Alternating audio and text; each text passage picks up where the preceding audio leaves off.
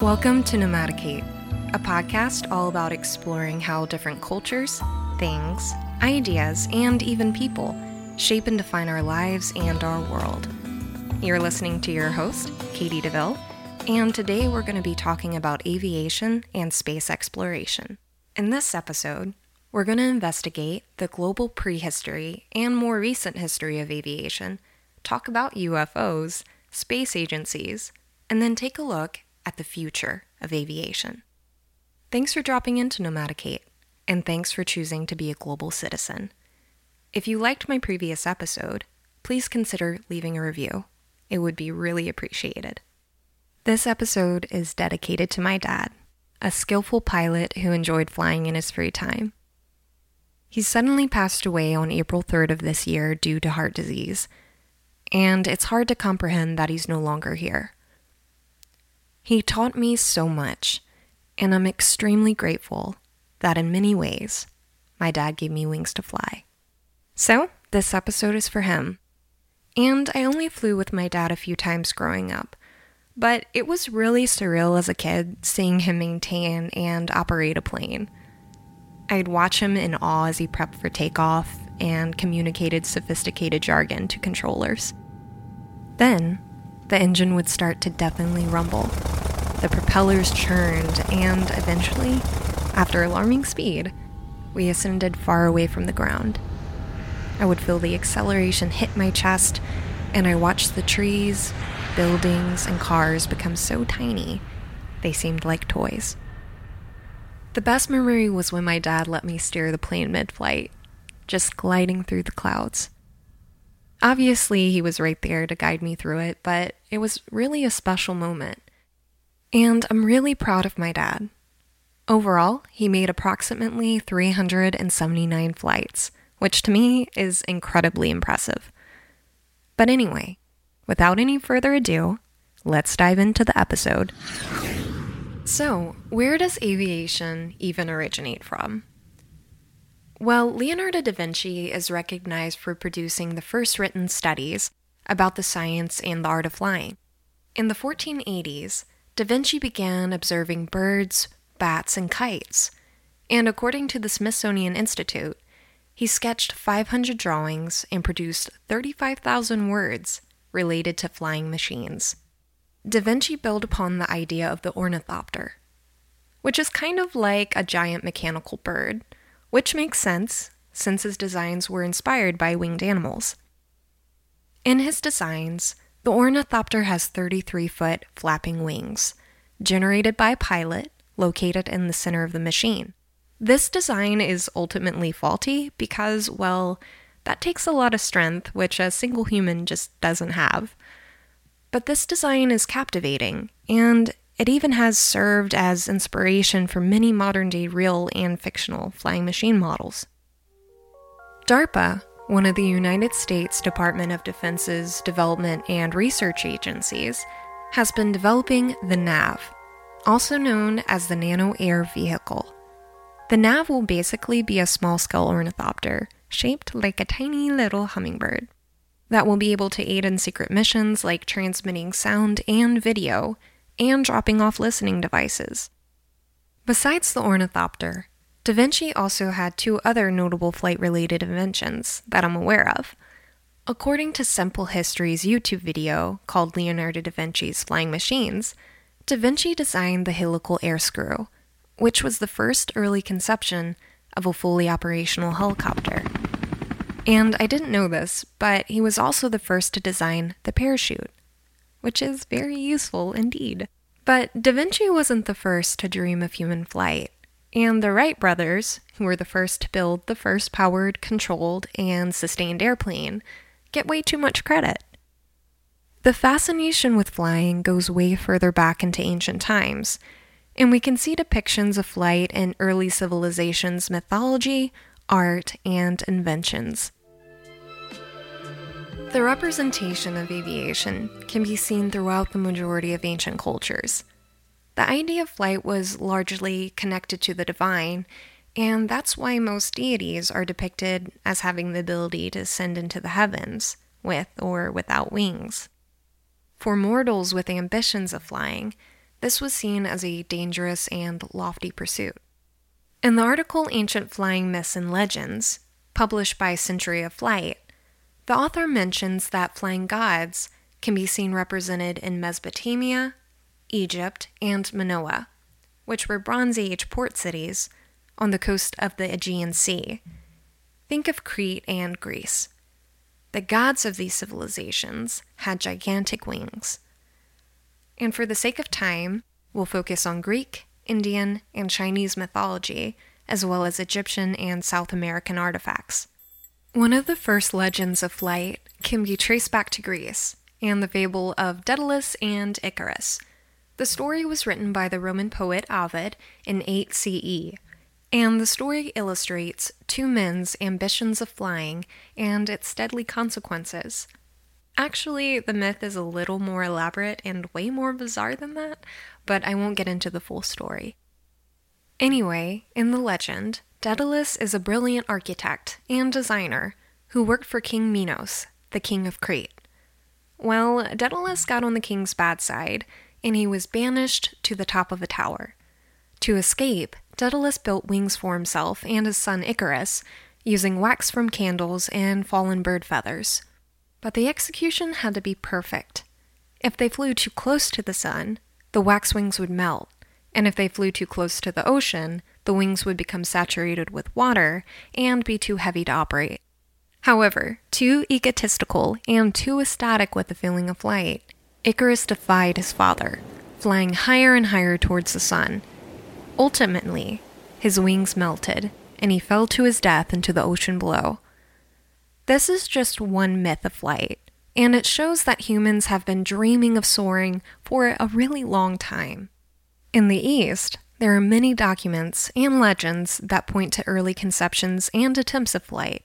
According to the article Ancient Aviators, Evidence of Prehistoric Flight, published by the website Ancient Wisdom, there are many ancient and sacred Indian texts that reference flying machines as well as other elements of flying, such as high-speed maneuvers.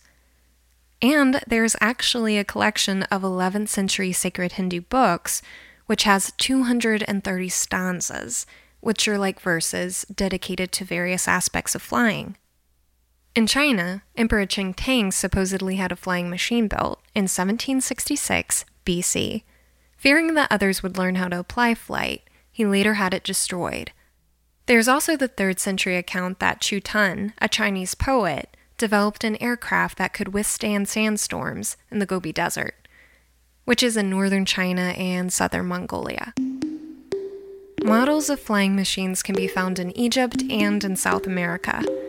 In Egypt, an approximately 200 BC bird object was found in a tomb near Saqqara. Made out of sycamore wood, the bird has an upright tail fin, which isn't found in nature. This model suggests deliberate calculation and experimentation in aerodynamics. In South America, 2-inch golden artifacts, known as the Quimbaya jets, strongly resemble modern-day airplanes. They were found in Colombia and are thought to have originated from a pre-Inca culture over 1,000 years ago. Realistically, they're probably representations of insects or other animals, and many people seem to think they reflect early attempts of flying or even alien involvement. When analyzing ancient artifacts, it's easy to misinterpret meaning. As humans, we have a tendency for pareidolia, which is the tendency to impose meaning on something totally random. For example, I used to see faces in the design of our wallpaper growing up. There weren't any faces, but my mind found a pattern, and it associated it with something I was familiar with. With ancient artifacts, especially in hieroglyphs and the Quimbaya jets, for example, many people are imposing the information they already have onto the picture or the object so it makes sense. For example, they could see a shape in a hieroglyph and then associate it with a modern-day flying machine. This is human nature, and it's subconscious. So, were there UFOs flying around during the pre-Inca period or way before? I would think not. However, with that being said, I'm a pretty open-minded person. Maybe there was alien involvement in the ancient world. What do I know, and who am I to say that there wasn't? But it really doesn't matter what I think. The real juicy question is, did ancient cultures believe in aliens? According to Tim Brinkoff's article, Did Ancient Greek Philosophers Believe in Aliens? Some ancient philosophers did. While Plato and Aristotle refused to believe in the plurality of worlds, some philosophers believed that it was only logical for life to exist elsewhere in the cosmos. One philosopher believed that the moon might be inhabited, and another thought that there must be an infinite number of worlds, since there must be an infinite number of atoms. Epicurus wrote to Herodotus, an ancient historian, and argued that, in quote, there is an unlimited number of cosmoi, and some are similar to this one, and some are dissimilar. And whether we choose to believe in extraterrestrial life or not, which in my opinion is quite probable, UFOs are definitely an actual government concern. With a growing number of potential UFO cases in the US, the Pentagon established a UFO task force called the Airborne Object Identification and Management Synchronization Group. It's a very long name. As of 2023, more than 650 potential UFO cases are being tracked by the Pentagon. I'm still not convinced it's not Elon Musk and all of his kids with remote controllers operating spacecraft from their backyard. That's just probably what they do on family game nights. Just kidding. But really, UFOs are a growing concern for countries. Not so much because they think they're coming from aliens, but because they think they may be dangerous, innovative technology from other countries. The major opponents would be Russia and China. The US isn't the only country worried about unidentified flying objects. According to Kyle Mizukami's article, the Japanese military is now officially tracking UFOs. There's been an increase of drone usage and other unconventional flying aircraft in Japan. As a result, Taro Kono, Japan's defense minister, ordered the Japanese military personnel to investigate UFO sightings. And as technology only continues to develop and become more and more accessible to the mainstream, there's going to be a lot more mysterious air traffic, whether it's drones, airplanes, or even rockets. That idea is really cool and really scary at the same time. And we've come such a long way in aviation. And now, not only do we understand aviation, but we have spaceflight. In 1926, the first liquid-fueled rocket was successfully launched by Dr. Robert Goddard, and in 1961, the first manned spaceflight was successfully achieved. The Soviet pilot Yuri Gagarin became the first person to go to space. According to NASA, his flight lasted 108 minutes, making an orbit around the Earth. And now we have institutions worldwide dedicated to the development and application of aviation, spacecraft, and other technologies for exploratory purposes. NASA is just one space agency, and there are many agencies that are similar to NASA worldwide. But NASA has obviously had an impressive history and tremendous global significance. So, let's talk about them for just 1 second. NASA's predecessor was called the National Advisory Committee on Aeronautics, which was founded in 1915 in order to develop aircraft technologies during World War I. Later, in 1958, the NACA further developed into NASA, the National Aeronautics and Space Administration, which was urged on by President Eisenhower. He was mainly responding to the Soviet Union's intimidating launch of the satellite Sputnik 1. The satellite showed impressive advancements in technology, and it sparked speculation on whether or not the Soviet Union was capable of sending missiles and nuclear weapons that could reach the US. As of today, NASA has had 166 manned flights. 3 of those operations have ended in fatalities, killing a total of 17 people. And of course, like I mentioned, there are many space organizations that are similar to NASA. According to the article Space Agencies Around the World, published by Rocket Crew, 77 space agencies are currently operating around the globe. Some of the most significant players are, of course, the US, the European Union, Russia, and China. In Europe, there's the European Space Agency, also known as the ESA. Currently, the ESA is developing ExoMars, a very exciting rover that will investigate the possibility of past life on Mars. Its goal is to also obtain data for future human missions on the planet. For Russia, there's Roscosmos, the Russian Federal Space Agency, which was established in 1992. The agency played an important role in the development in Russia's satellite navigation system, GLONASS. As for China, there's the CNSA, also known as the China National Space Administration. Despite it being one of the youngest space agencies, being established in 1993, it has notable achievements. According to the article, it's noted as the third country to deploy a person into orbit with their own spacecraft. I'm really excited for the future of aviation, spaceflight, and just space exploration in general. These fields show how creative and innovative humans are, and what we're capable of achieving. We're a curious species, and we always push boundaries without really fully knowing the outcome. This has led humanity to remarkable technological advances and discoveries. Once only reserved for the gods, flight is now accessible commercially to really any middle-class person. And commercial spaceflight is not only on the horizon, it's pretty much here. Private flying cars and spacecraft will be pretty common, especially flying cars. Years and years ago, I must have been maybe 8. My dad received an Aviation and Technology magazine in the mail one day. I looked through it, and I saw this flying car prototype. At the time, this was mind-blowing, and I thought this was the coolest invention to ever exist, and it seemed like it would take forever to develop. I remember talking to my dad about it and asking him his opinion. And while I don't remember exactly what he said, he pretty much agreed that it would eventually happen, and indeed, it was awesome. Well, now I'm 23 years old and someone has built a flying vehicle. Not only do I feel old, which I know I'm not, but it makes me sad that time is flying by so fast. But anyway, get ready, because we're about to enter into a new era with private flying cars.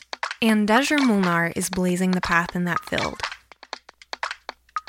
I had the privilege of meeting him last year in California, and he's just really profound in his creativity and drive. Not only is he a vibrant and kind person, but he's a brilliant inventor and a talented pilot with a long list of achievements. Check out his website at dejamolnar.com, DEZOMOLNAR.com, to learn even more about him. For this episode, I'll be mainly referencing his life and projects from the Spencer Lodge's podcast interview, The Future of Personal Aviation with the Inventor of the Flying Car. According to the interview, he's had a long-held interest in aviation. At 3 years old, Molnar had a neighbor who was an Air Force pilot who taught him early on about aircraft, weights, and measures. His mother also worked for American Airlines, and throughout childhood, he would often take flights, making trips to visit his father's family in Hungary. Not only did he get an early introduction to aircraft, but he also obtained many technical skills through his father, an electrician. Molnar first attempted to build a hang glider at age 11. At age 12, he became involved in helping fly hot air balloons. Since then, he's gone on to achieve some really mind-blowing accomplishments. Not only did he fly jets in the Air Force, but he was also an important player in the private rocket industry. At 19 years old, he was helping build a manned rocket. You know what I was doing at 19? Which was just like a couple years ago, by the way? Well, I definitely wasn't helping build rockets. He was also a judge on the X Prize, which according to Wikipedia, is a nonprofit organization that designs and hosts public competitions intended to encourage technological development to benefit humanity. I could go on and on about the diverse set of projects that he's worked on. He's also a musician, by the way, who's recorded with Casino Mansion. But for the sake of time, we're going to focus on 2 of his inventions, the Street Wing and the Gyrocycle. The Street Wing is a streamlined, solar-supported electric flying car. According to the interview, it's considered a concept car, which, at this stage of development, has the ability to drive down the road. However, he also has another aircraft, which I believe is pronounced as the Tri-Q 200, which is acting as the flying version of the car. According to Molnar's YouTube video, Molnar Street Wing, the Tri-Q 200 aircraft has over 600 flight hours, and it's being used for testing and training. In the interview, Molnar states his goal is to get the concept car, the straight wing, flying. The idea is absolutely feasible, and the design is around 95% effectively completed. However, the speed of development relies on funding. So, go fund him. The straight wing is only just one of his most recent projects. But Molnar has a very established flying vehicle called the gyrocycle. The gyrocycle can be best described as a flying motorbike. According to Laz Blaine's article, Deja Molnar Interview, Part 4, My Two Current Flying Car Projects, Molnar first flew his original model, the GT, in 2005. It was successfully licensed, registered, and insured on the road and in the air. More recently, Molnar has created the G2 gyrocycle. It has 3 wheels and has a speed capacity of 200 miles per hour, and it's race-focused. As of 2016, when the article was written, the G2 has the ability to drive on the road, and it's nearly ready to fly. Again, check out Molnar's website at dezsomolnar.com, DEZSOMOLNAR.com, to see his latest projects and even learn more about this really cool guy. On a larger scale, flying cars are starting to become commercialized. According to Bree Fowler's article, Great Scott, this flying car could roll out sooner than you think. The air mobility company Aska has also built a flying car prototype. They started taking pre-orders in 2019, and they plan to start shipping them out in 2026. But don't get too excited. These things are crazy expensive, and the retail price on the A5, which is the prototype, is $789,000, and the prototype hasn't even obtained approval and certification from the Federal Aviation Administration. It also needs to be street legal. Fitting within a regular parking spot, the A5 is about the size of a SUV, and it seats 4 people.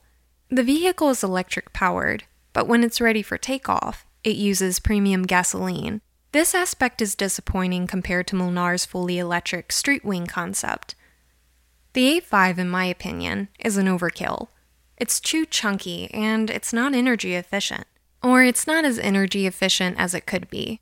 In his interview with Spencer Lodge, Molnar talks about how we have to rethink the design of flying vehicles to make them more streamlined and therefore more energy efficient and sustainable. For flying cars, people want a similar seating layout to a regular car with a passenger seat and back seats. The A5 strives to mimic that, but as Molnar mentions in the interview, this layout is inefficient and not compatible with sustainable energy. While the A5 aircraft will initially need pilots, by 2030 it will most likely be like a Tesla, being fully autonomous.